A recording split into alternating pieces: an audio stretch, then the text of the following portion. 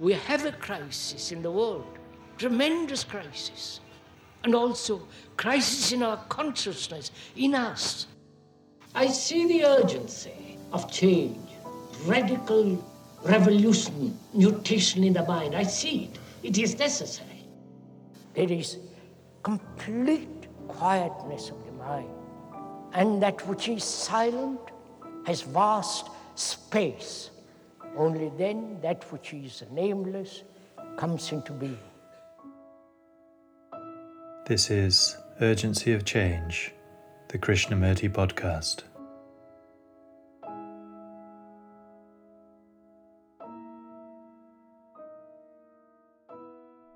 Hello and welcome to episode 220 of Urgency of Change. This week's theme is jokes and anecdotes. Upcoming themes are quiet, patterns and formulas, and evil. The format of this episode is different to the usual selection of longer extracts. During the course of Krishnamurti's talks and dialogues, he would sometimes include a joke, anecdote, or parable relevant to what is being said. This episode compiles a collection of 26 of these from the 1970s and 80s, each one being much shorter than the usual extracts featured on this podcast. In a special promotion, the Krishnamurti Centre at Brockwood Park in Hampshire, UK, is offering one free night for retreats of 3 nights or more. This includes both individual and group retreats, but not the larger Krishnamurti gathering that takes place in the summer. Please visit krishnamurticenter.org.uk/programs for more information on the range of events we offer and to book. You can also use the link in the episode notes. This offer ends on February 4th, 2024 and is valid for stays throughout 2024, subject to availability. Now over to Krishnamurti's jokes and anecdotes. 2 men were walking along on a street, talking about various things of life. And one of them sees something on the pavement, picks it up. The moment he looks at it, his whole face changes. He sees something tremendously had taken place in him. And he puts it in his pocket very carefully, in his inner pocket. And the friend says to him, "What is it you picked up? Why have you become so extraordinary? Your face has changed." He said, "I picked up truth." And the fellow and his friend says, "But Joe, is that really so? I can see by how you look. So what shall we do about it?" And the friend said, "Let's go and organize it." This is an old story, which a speaker invented about 50 years ago.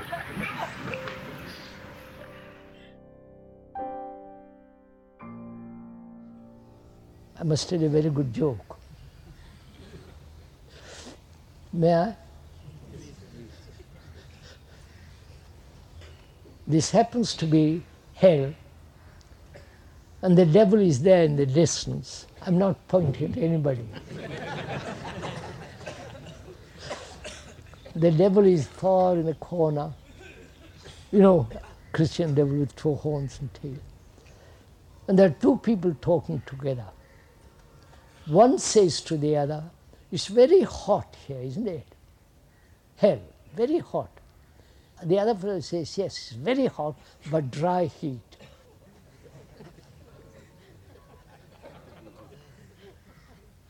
No joke. Oh, funny people. All right, sir. I've got lots of jokes. I can't be in it.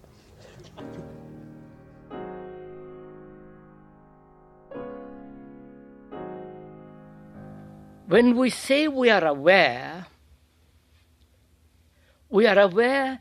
of things very, very superficially, right? I am aware that you have long hair, short hair. I am aware of the color that you are wearing. And I react to the short hair or the long hair. calling a hippie or non-hippie square, all the rest of it. I react to it. And my reaction is the response of my conditioning. The other day I saw a rather good cartoon. In the New York, I think I saw it. There was a boy and a girl standing at a window looking out on the street, and 2 or 3 hippies were walking down the street. And the boy says to the girl, "There goes the establishment." Got it?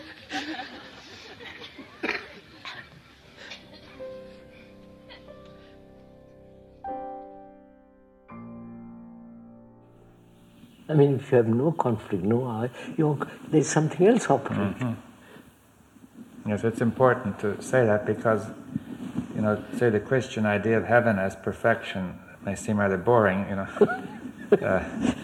because there's nothing to do. That reminds me of a good joke.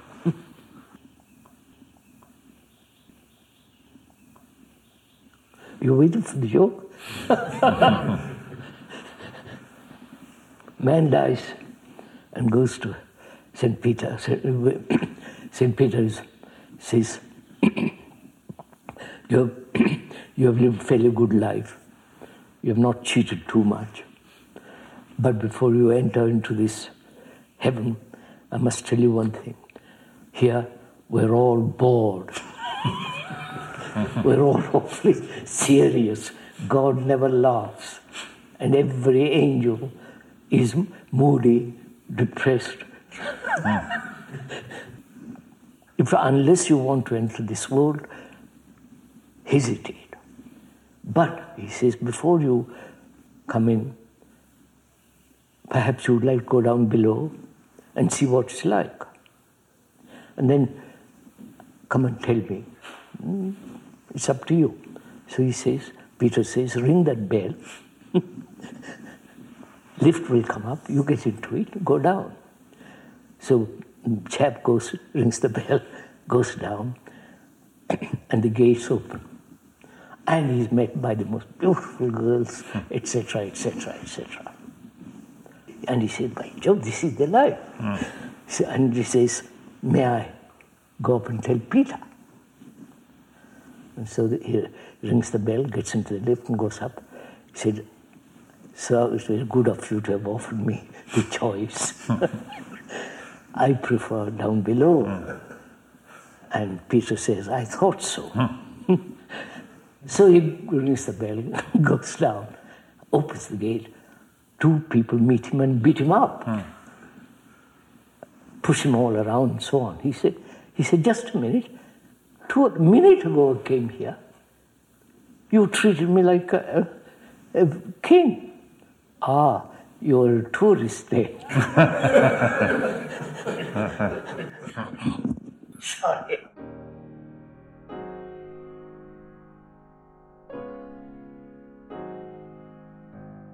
Talking of monkeys, I was in Benares, the place I go to usually. I was doing yoga, exercises, half naked, and a big monkey with black face and long tail came and sat on the veranda. I closed my eyes and I looked, and there was this big monkey. He looked at me and I looked at her. It was a big monkey, they're powerful things. And it stretched out its hand. And I walked up and held her hand. Like that, held it. And it was rough, but very, very supple, extraordinarily supple. But rough. And we looked at each other. And it said, it wanted to come into the room. I said, look, I'm doing exercises, I have little time. Would you come another day? I kind of talked to it, come another day. So he looked at me, and I withdrew, went back. He stayed there for 2 or 3 minutes and gradually went away. Oh, marvelous. Just marvelous. Complete act of attention between you. there was no sense of fear. It wasn't afraid, I wasn't afraid. A sense of, you know.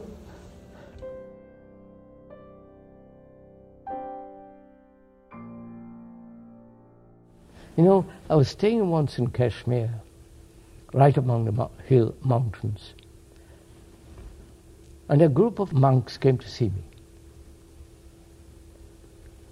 Freshly bathed and everything, done all the ceremony and all that. They'd come to see me. And they told me, they said they had just come from a group of unworldly people who were super monks, who are very high up in the mountains. And I said, they're totally unworldly. I said, what do you mean by that word, sirs? He said, they've just left the world. They're no longer tempted by the world. And they have this great knowledge of the world. And I said, when they have left the world, have they left the memory of the world? The memory, the knowledge which the world has made, which the gurus have put together, the teachers. He said, that's wisdom. How can you leave wisdom?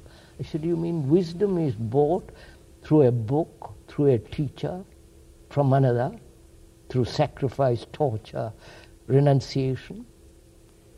You follow their idea? That is, wisdom is something you can buy from somebody else.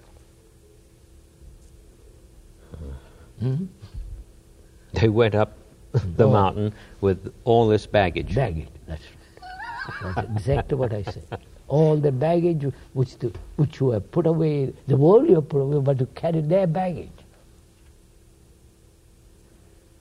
So that is really important thing to if a mind is really very serious, to find out what religion means. Not all this rubbish. I keep on repeating because that seems to be mounting, growing. But to free the mind from all the growth, accretions. And therefore, which means see the accretions, see all the absurdities.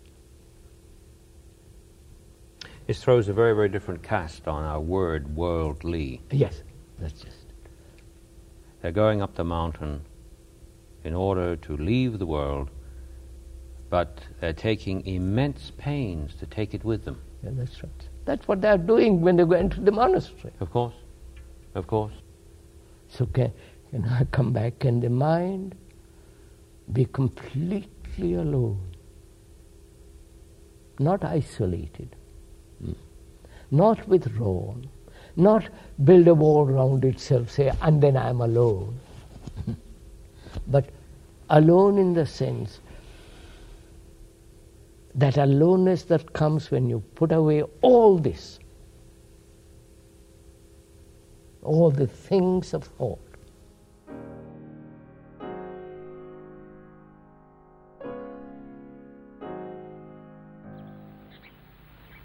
Yesterday evening, I saw a boat going up the river at full sail, driven by the west wind. It was a large boat, heavily laden with firewood for the town. The sun was setting, and this boat against the sky was astonishingly beautiful. The boatman was just guiding it. There was no effort, for the wind was doing all the work. Similarly, if each one of us would understand the problem of struggle and conflict, then I think we would be able to live effortlessly, happily, with a smile on our face.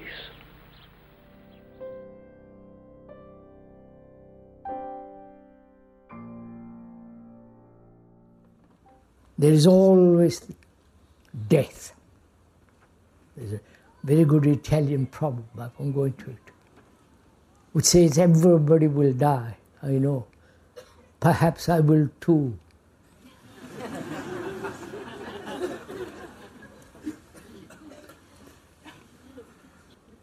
So, first, what is it we have to grasp, understand, go into, resolve?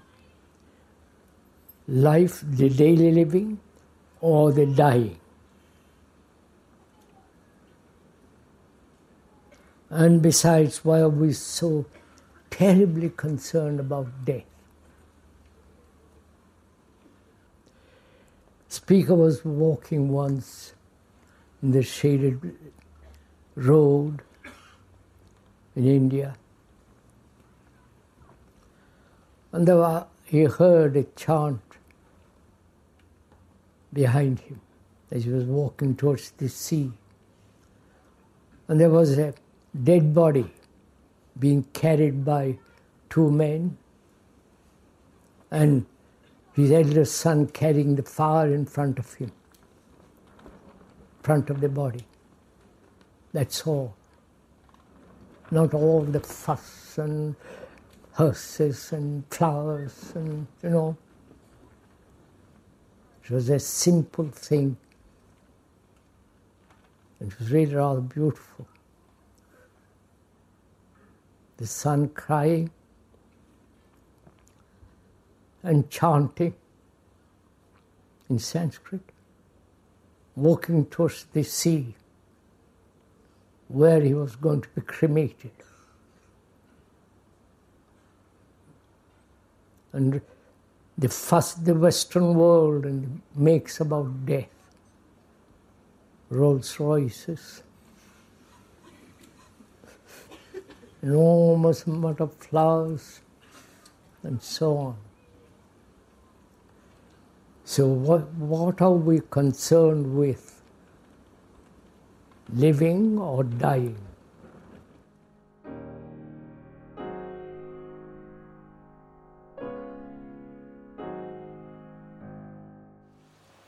Madam, we can't work together. That's a fact. We can't think together. We don't seem to be able to do anything together. Unless we are forced, unless there's a tremendous crisis like war, then we all come together. If there's an earthquake, we all are involved in it. But remove the earthquakes, the great crises, wars, we are back into our separate little cells fighting each other. Right? This is so obvious. I saw a woman some years ago who was English, aristocratic and all the rest of it. During the war, they all lived in the underground, the tube. And she said it was marvelous. We were all together, we supported each other. When the war is over, she went back to her castle and back, finished. Can we just look at this for a minute? When we say we are part of that, is it an idea or an actuality?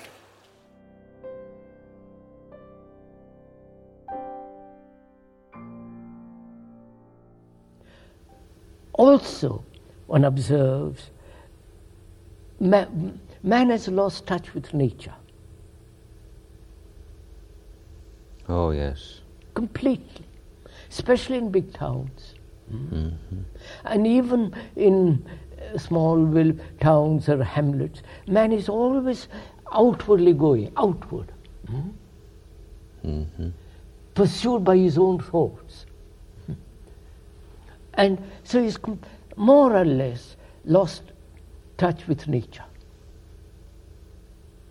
Nature means nothing to him. Yes, it's very nice, very beautiful. Once I was standing with a few friends and my brother many years ago over Grand Canyon. Mm-hmm. Look at the marvelous thing. Yes. Incredible. The colors, the depth and the shadows. And a group of people came, and one lady says, yes, isn't it marvelous? And the next day, let's go and have tea. And off they trotted back to our house. You follow? That is what is happening in the world. We have lost completely touch with nature. We don't know what it means. And also we kill. You follow me? We kill for food, we kill for amusement, we kill what's called for sport. I won't go into all that. So there is this lack of intimate relationship with nature.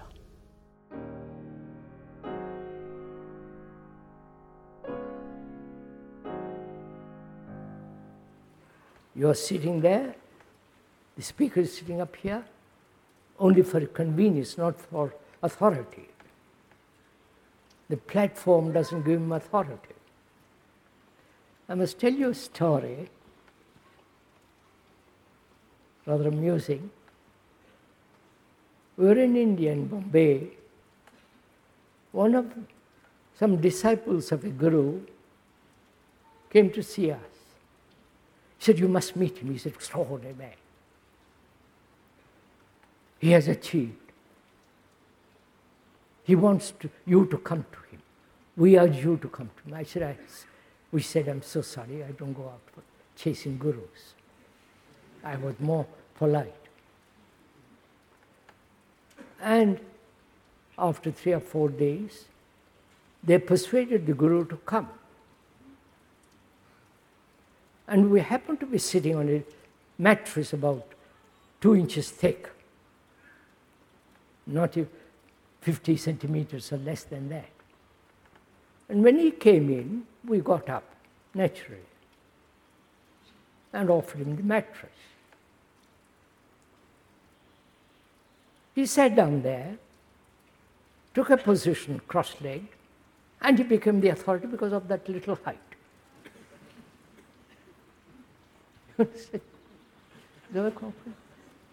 That's life.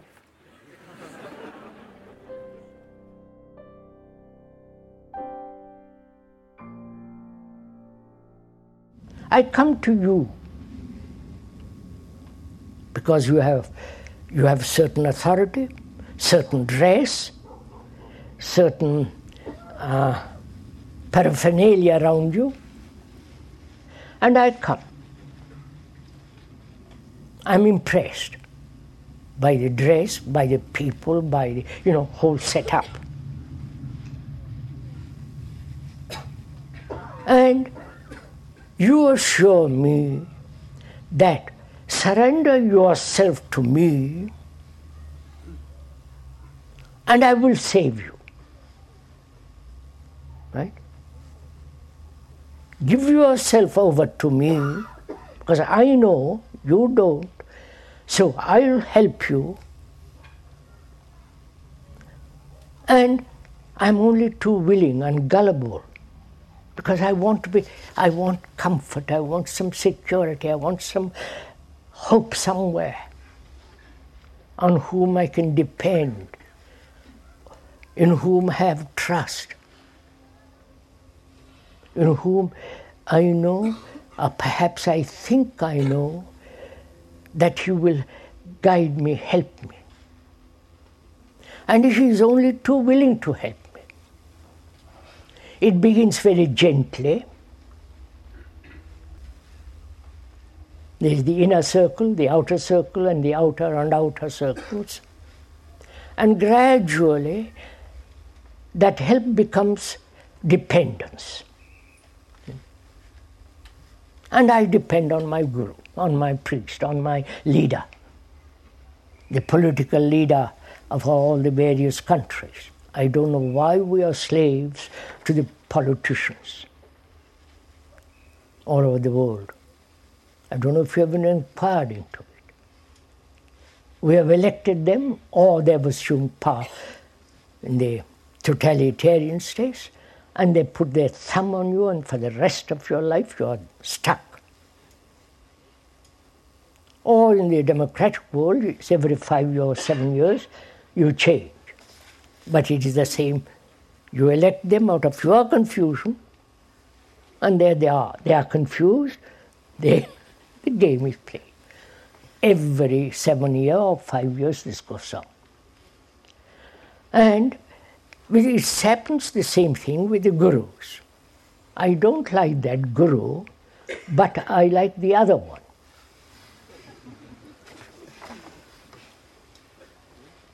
He's more indulgent. He allows me to do what I like.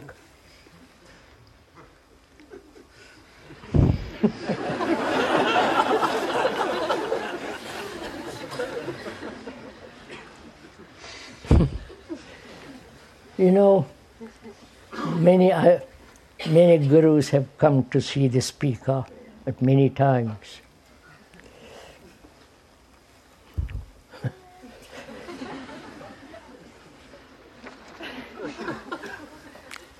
The funniest one of them was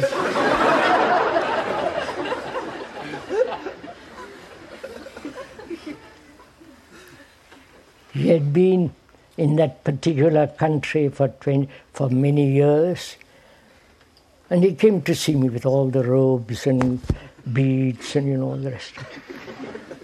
And he said, he saluted me most respectfully because he assumed I was the guru of gurus. And he said, "Sir, I have been in this country for many years. I have talked all over the different parts of this country. I have a large number of followers, but I've run out of ideas."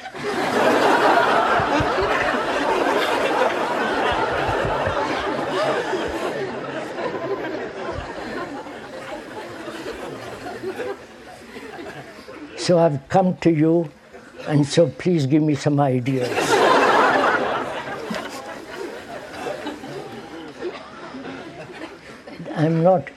We're not joking, but this was an actual fact.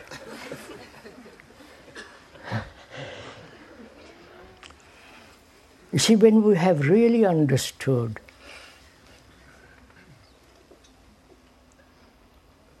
why we follow, why a guru assumes authority, why he demands so many things, or allows another follower to throw off his inhibitions, doing what they like, sex, the whole performance, ugliness of all that, I naturally feel that there is somebody whom will help me. So why do I ask help of another? That's the real point. Apart from joking about all this is a very serious problem, because they are multiplying, these gurus, with enormous wealth. Think of a religious man having enormous wealth and property, millions and millions of dollars, thousands of acres, hundreds and thousands of followers. What is wrong to allow such a thing to happen in a world that is already so utterly destructive, so degenerating, to allow the so-called religious people, who are really not religious, to acquire such wealth, such power. And because they have enormous amount of money, they bribe, you follow? They slip through all the regulations and rules. So, why do we allow all this?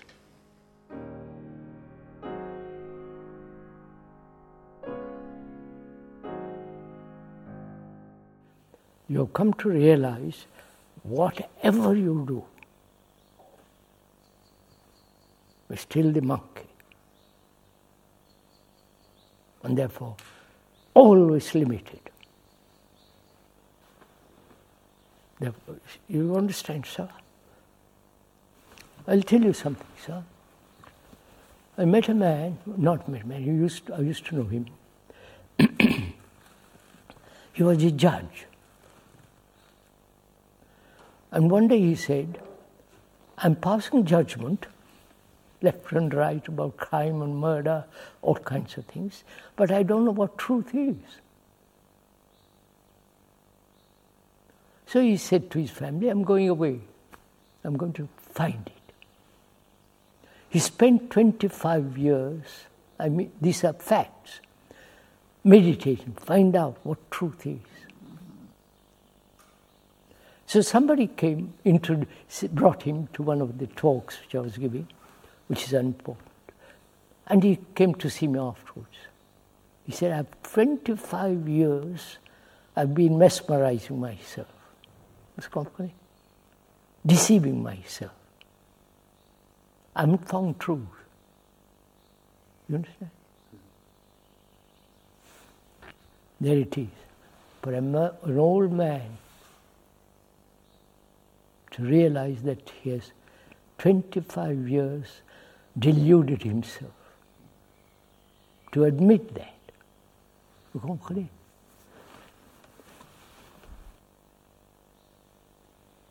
You see, sir, when one actually faces the fact that you cannot do anything, monkey, the brain, the inside, apart from the rhythm, comes to quiet, says that. No tricks anymore.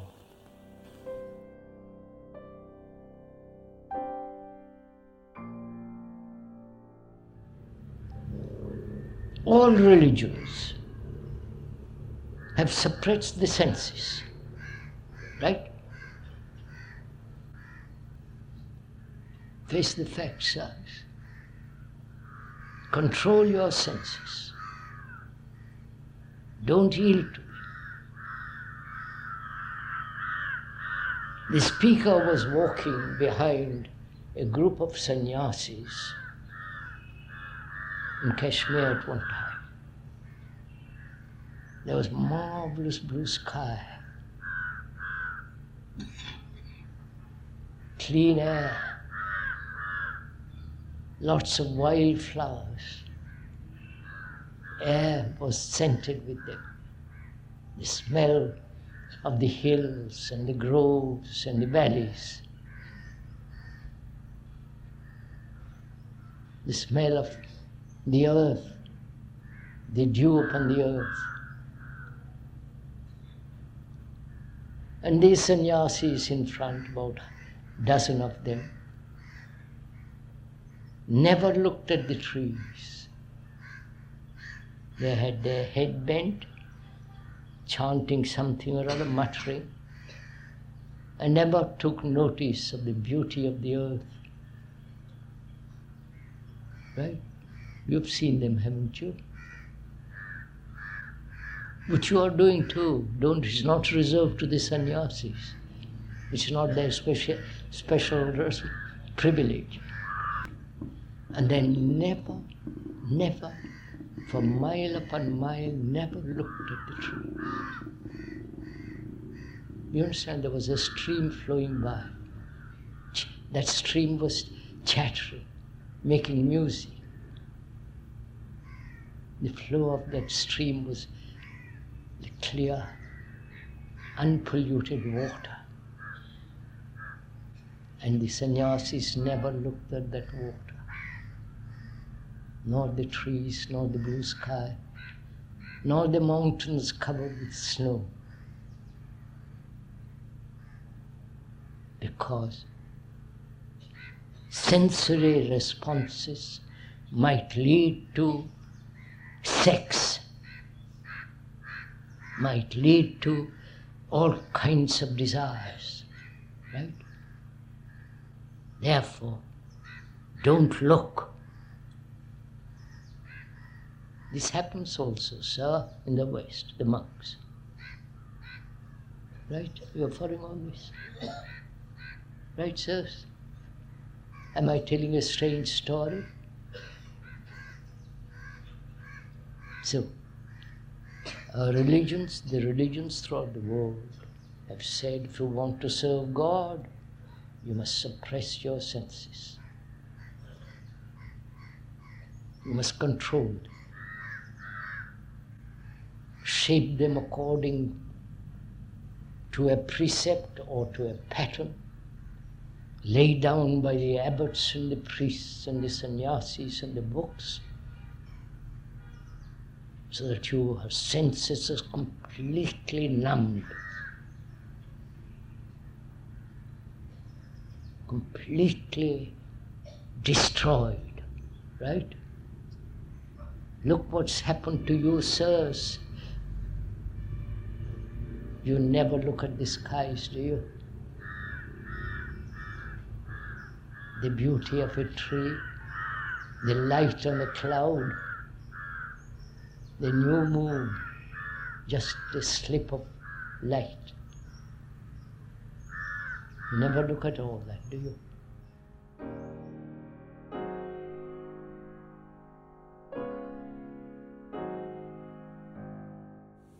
A person came to see me, and his wife was dead. And he really thought he loved her.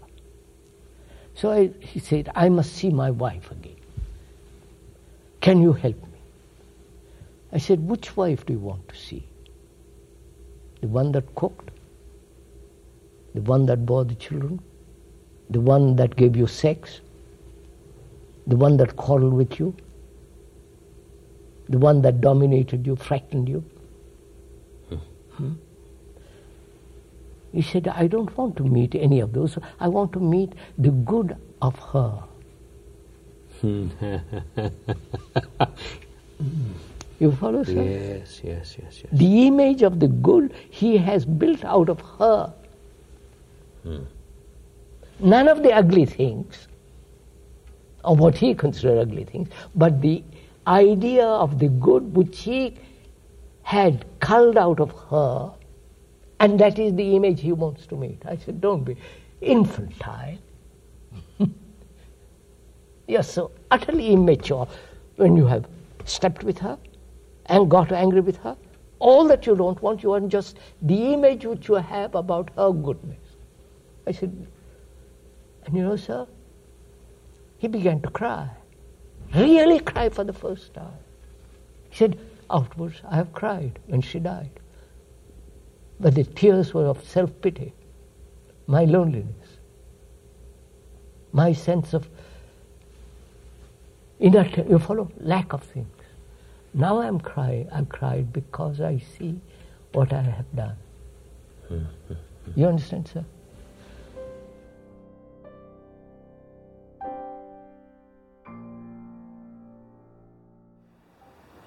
Once the speaker was standing, waiting for a bus in a long queue in London.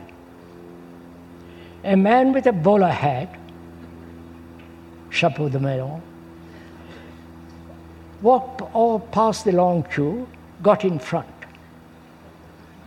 And the man next to him took his hat down, off his head, and passed it down.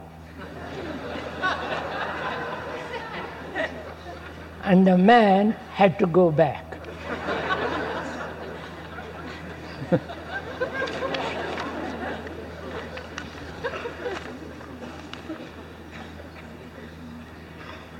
But if the man was aware, he wouldn't have done it. But most of us are so concerned with our own problems, with our own, all the muck that we have collected for generations. With that we are concerned. And intelligence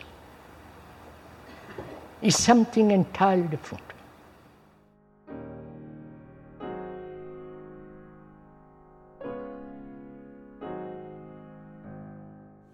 I talked to a monk once. He came to see me.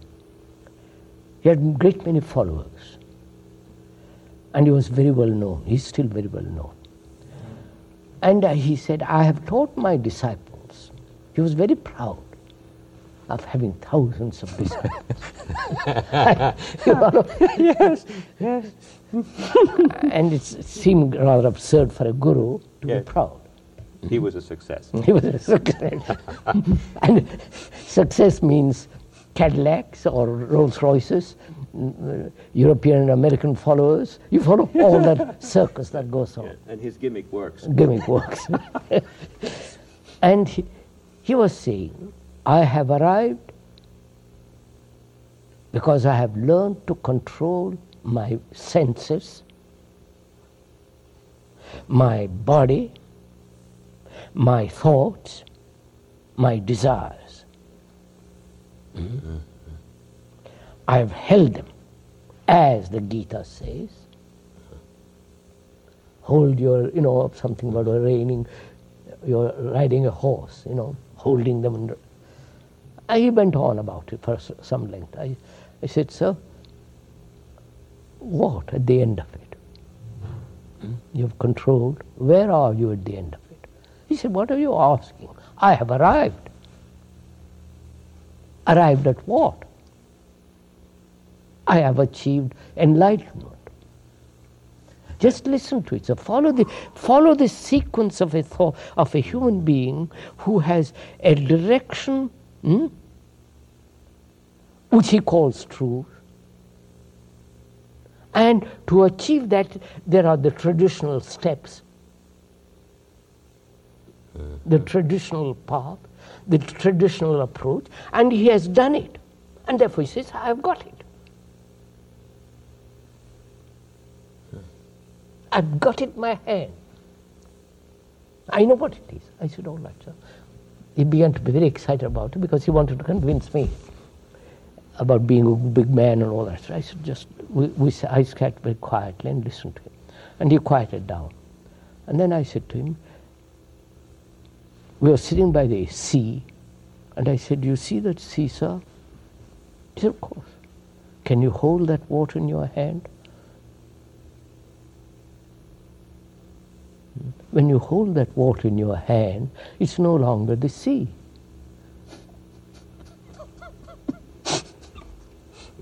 Right. He couldn't make out. I said, all right. And the wind was blowing from the north, slight breeze, cool. And he said, there's a breeze in there. Can you hold all that? No. Can you hold the earth? No. So what are you holding? Words? You know, sir, he was so angry. He said, I won't listen to you anymore. You're an evil man. And walked out.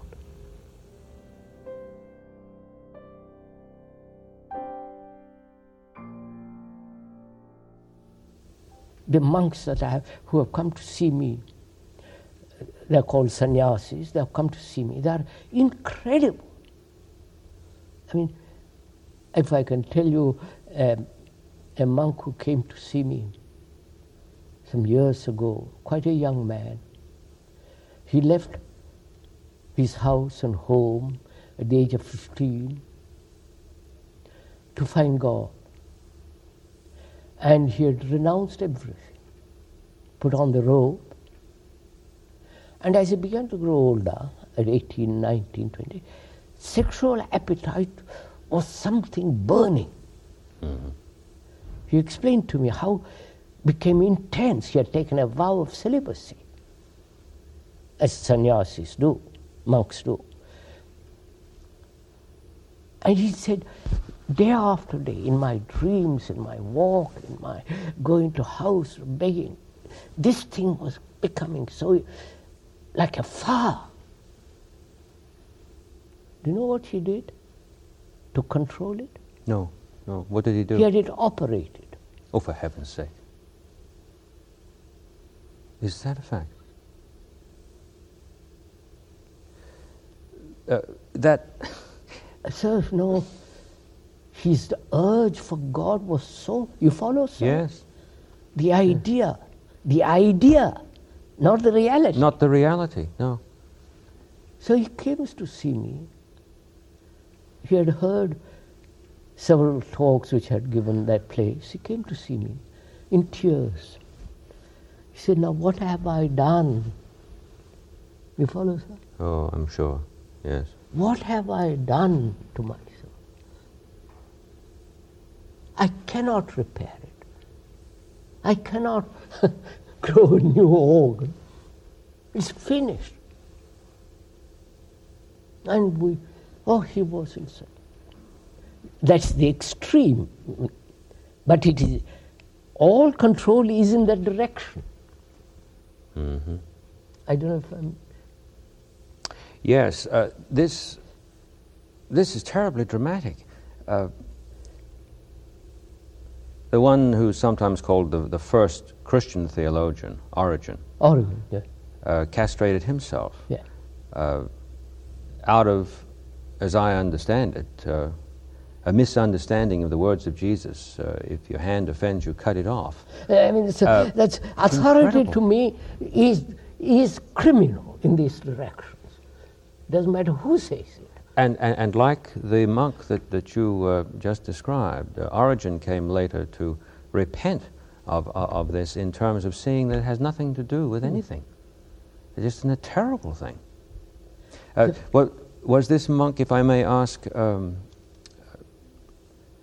also saying to you in his tears that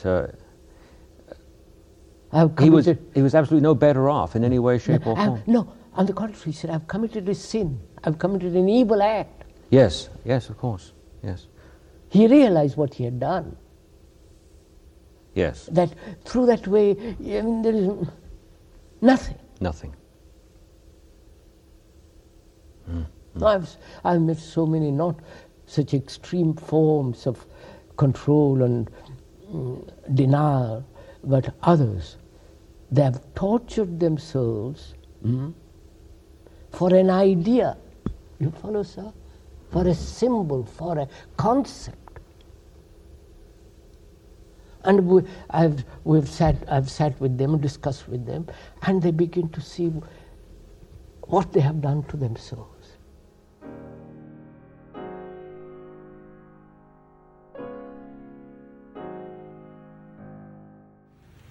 So the mind must be totally and completely free.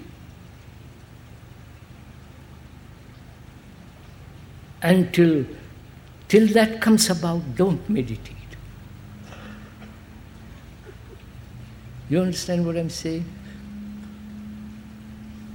Because it's meaningless. I remember, I'm sorry, I mustn't go into anecdotes, must I? Just this one.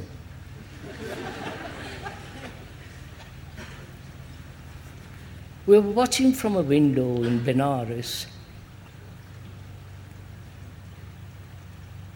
A beggar dressed in saffron robes, that's the sannyasa robes in India.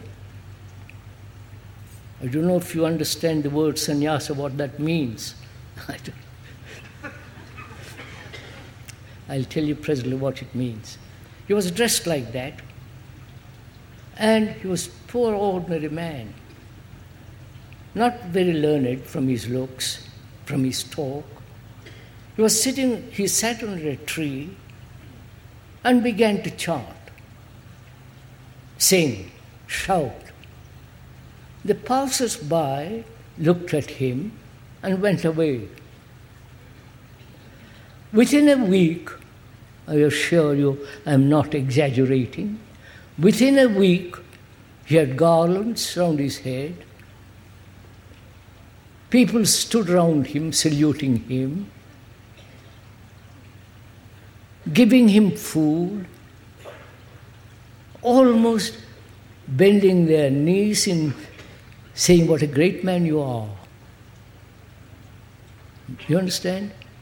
Within a week, this took place. And we are so gullible. Right?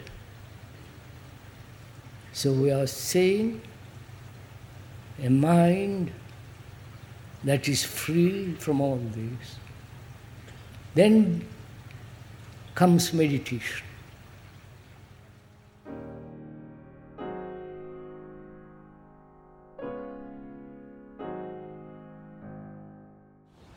The speaker recently talked, if I may most humbly point out, this is not out of vanity, I'm informing you. He talked to the United Nations. I don't know why he was invited, but he went there. And after the talk, one of the high authorities there said, I have come to the conviction rather, that after 40 years working in this organization, I have come to the conclusion that I must not kill. 40 years it took him. You know, just see the significance of it.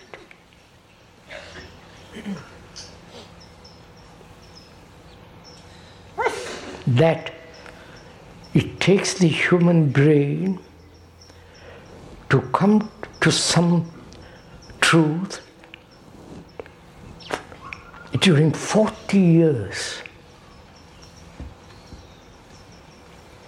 That is not to kill another human being. And the whole organization is based on not to bring about wars, prevent wars. They haven't done, that's irrelevant.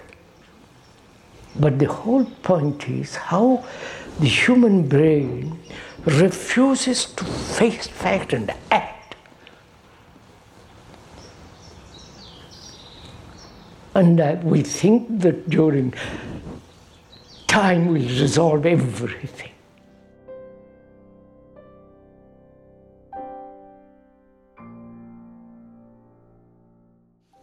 That is, you rely or you seek God when you are depressed, when you are unhappy, when you want something, when you pray, right? Now, how do you find out if there is God or not? When you actually see Him. How do you actually see Him? No, you find more about Him when you see Him. You know He exists. Do you remember that story of two Americans going to heaven?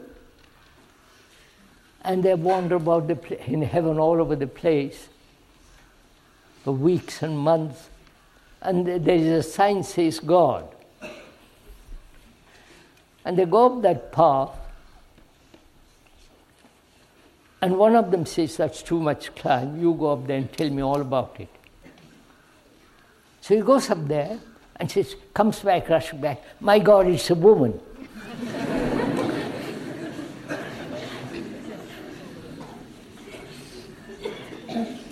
Right?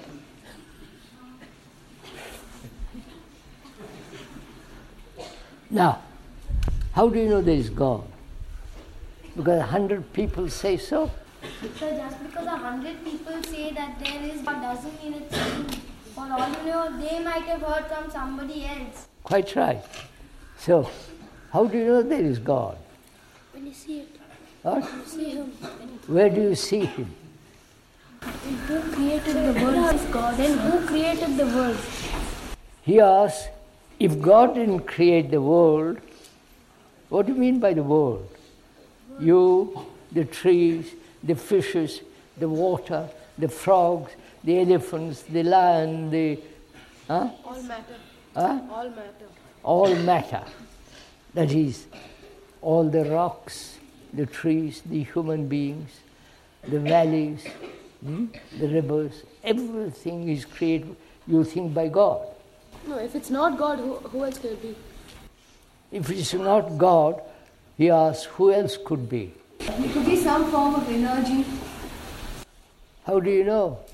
I'm just guessing. Guessing. That's what they're all doing.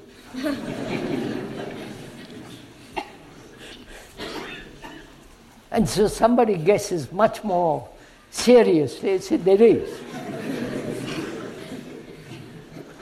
And then you accept it. Suppose you don't accept your tradition, that there is God, then what will you do? How will you find out?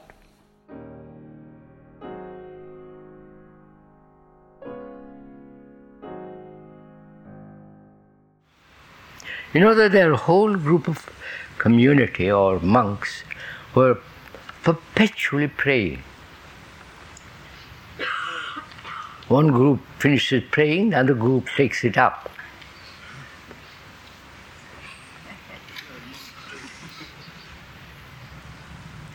And we also pray when we are in difficulties. When there's this great crisis in our life, we want to pray or say, somebody help me, please.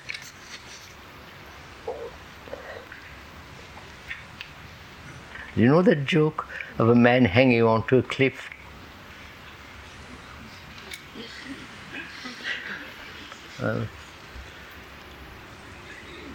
He says, please God save me. And God says, have faith and jump.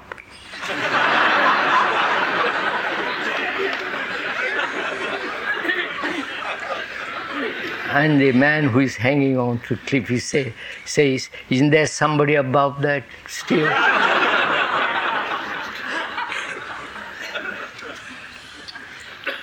Sorry.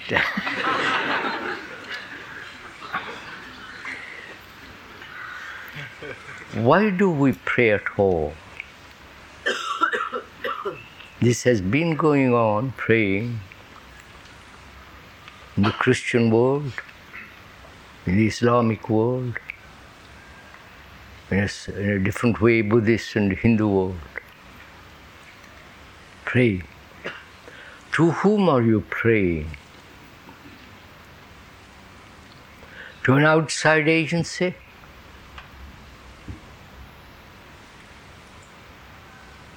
Outside agency being God or the Lord according to different countries and cultures and tradition, the Almighty of different concepts. To whom are we praying? And why do we pray?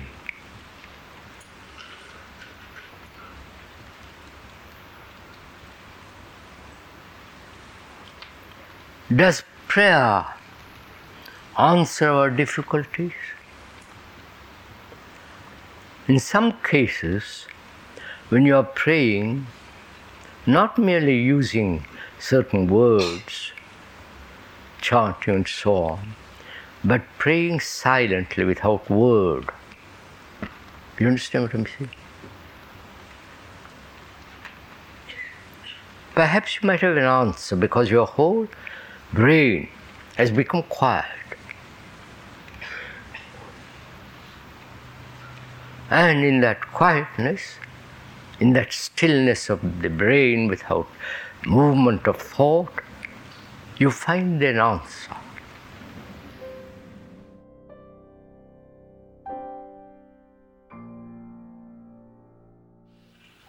There's a marvelous story in the Upanishads of India.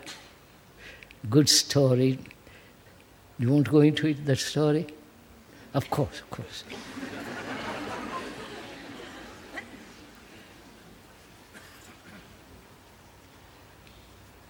Anything to divert us, move away from ourselves.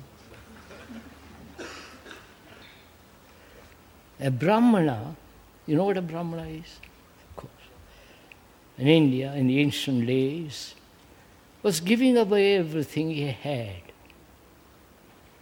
It used to be an old tradition that when you have gathered some things for 5 years, through work, through all that, after 5 years you must give everything away. You understand? Do it.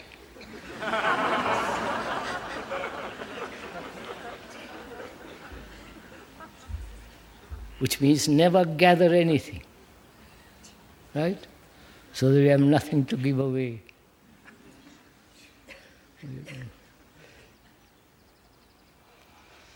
He's giving away his cattle, his house, their various things.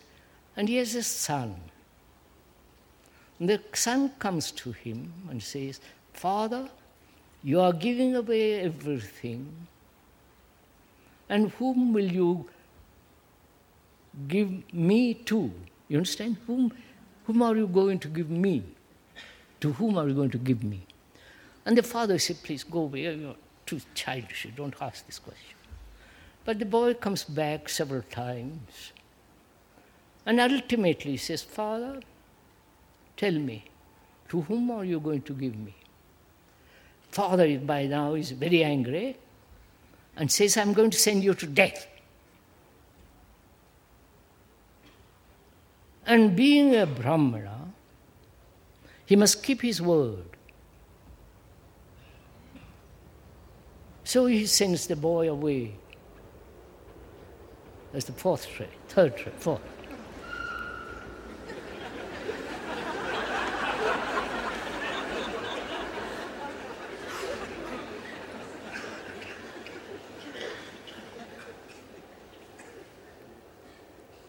So the boy goes from one teacher to another on the way to death. One guru, one teacher says, you live after death. Through many lives, you ultimately come to the highest principle. And he goes to another teacher and he says, I'm going to the house of death. What is thereafter? There is nothing after. This is annihilation. So he goes on and ultimately arrives at the house of death. And when he arrives, death is absent. You understand this? See the beauty of it, sir? You understand? Death is absent. So he waits for 3 days. So on the third day, death comes and says, as you are a Brahmana, I apologize for keeping you waiting. And since you are come this long distance, I offer anything you like. Women, palaces, wealth, anything you want. And the boy says, I may have all those, but at the end of it, I'll meet you. Right? You'll always be there. Whatever gift you give me, you'll always be there. And the death says, you're a marvelous person to avoid all this and seeking truth. So he goes into the question. I have not read the story myself. People have told me. Goes into the question of time, self, and the ending of the self. You understand? That's the story. Sorry, it peters out. But that is the story. So we are asking, can we give away anything that we hold dear?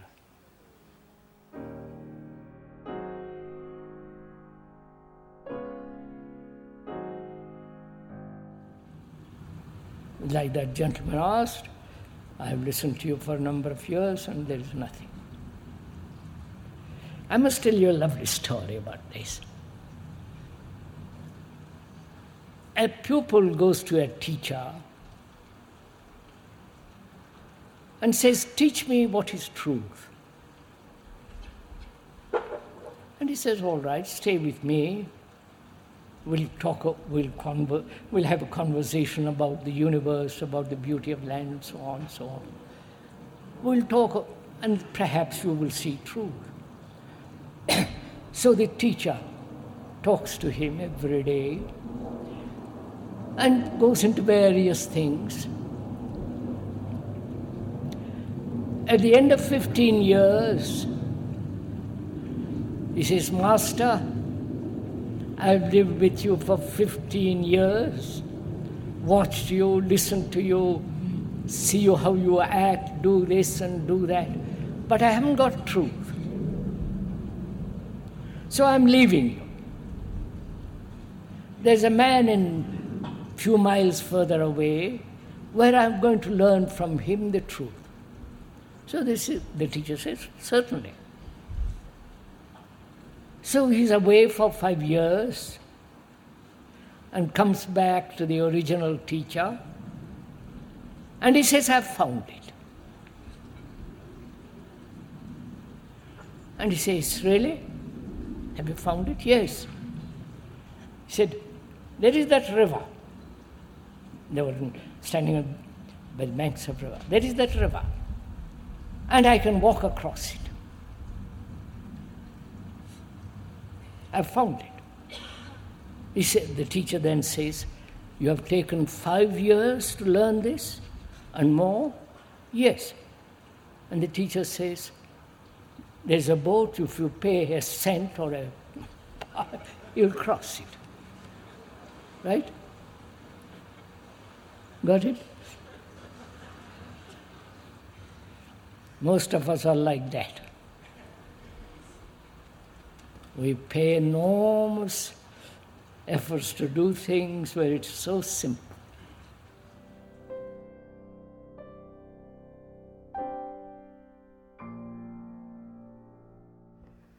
One saw a bird dying, shot by a man.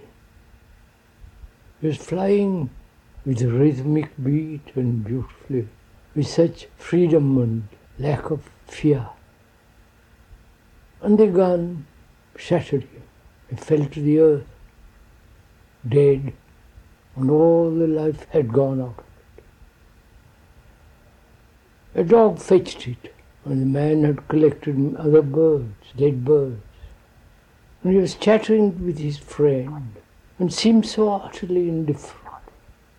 All that he was concerned with, he had brought down so many birds. And it was over as far as he was concerned. They are killing all over the world. Those marvelous, rather great animals of the sea, the whales, they are killed by the million. The tiger and all the other animals are now becoming endangered species. Man is the only animal that is to be dreaded. Some time ago, staying with a friend high in the hills, a man came and told the host that a tiger had killed last night a cow. And would we like to see the tiger again? See the tiger that evening? He could arrange it by building a machan, a platform on a tree, and tying a goat. And the bleat of the goat, the small animal, would attract the tiger and we could see it. We both refused to satisfy cruelly our curiosity. But later on that day, the host suggested that we get the car and go into the forest to see the tiger if we could. And so, towards the evening, we got into the car, into an open car, with a chauffeur driving, and we went into the forest for several miles deep into the woods. Of course, we saw nothing. But it was getting quite dark and the headlights were on. As we turned round a bend, there it was, sitting right in the middle of the road, waiting to receive us. It was a very large animal, beautifully marked, and his eyes, caught by the headlights, were bright, scintillating. And he came growling towards the car, and as it passed by, just a few inches from my hand, from the hand that was stretched out. The horse said, "Don't touch it, it's too dangerous. Be quick, or it's faster than your hand." But you could feel the dynamic energy of that animal, its vitality. It's a great dynamo of energy. And as it passed by, one felt an enormous attraction towards it. And it just disappeared into the woods. Apparently my friend had seen many tigers and had helped long ago in his youth to kill one. And ever since then he has been regretting that terrible act. And cruelty in every form is now spreading in the world. Man has never been so bestial, cruel, that probably he is now so violent. And as I've talked, at least the churches and the priests of the world have talked about peace on earth from the Christian highest hierarchy. And the poor village priest has talked about living a good life, not hurting, not killing a thing, especially among the Buddhists and the Hindus of the former years. They said, especially among certain group of people in India, don't kill even the fly, don't kill anything. For next life, you'll pay for it. That's rather crudely put, but the intention not to kill and not to hurt another human being. Some of them maintained and sustained this spirit. But killing was going on and is going on. The dog kills so quickly the rabbit, or the man shoots another. These marvelous machines. And perhaps he is himself shot by another. And this has been going on for millennia upon millennia.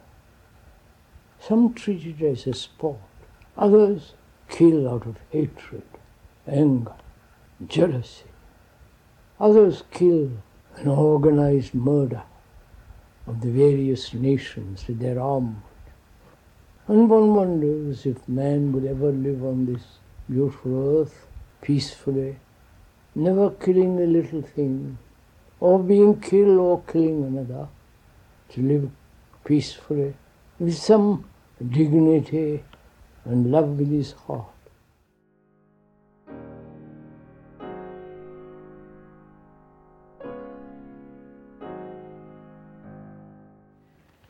Now we've talked for an hour, and what good has it done? Not that one is seeking a result. I'm not. The speaker is not. I don't care if you do or don't. It's up to you. So, after listening for an hour, perhaps to this harangue or to this sermon, you know that story of a preacher talking to his disciples every morning? That was his habit. He would get up on the rostrum, talk to his disciples, about 10, quarter an hour, and begin the day that way. So one morning he was preaching, talking about goodness of life, how to behave. A bird comes and sits on the windowsill,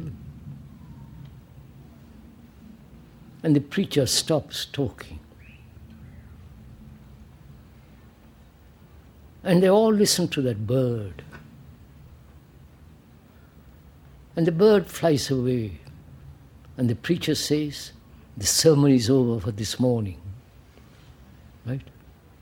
Got it? May I get up now?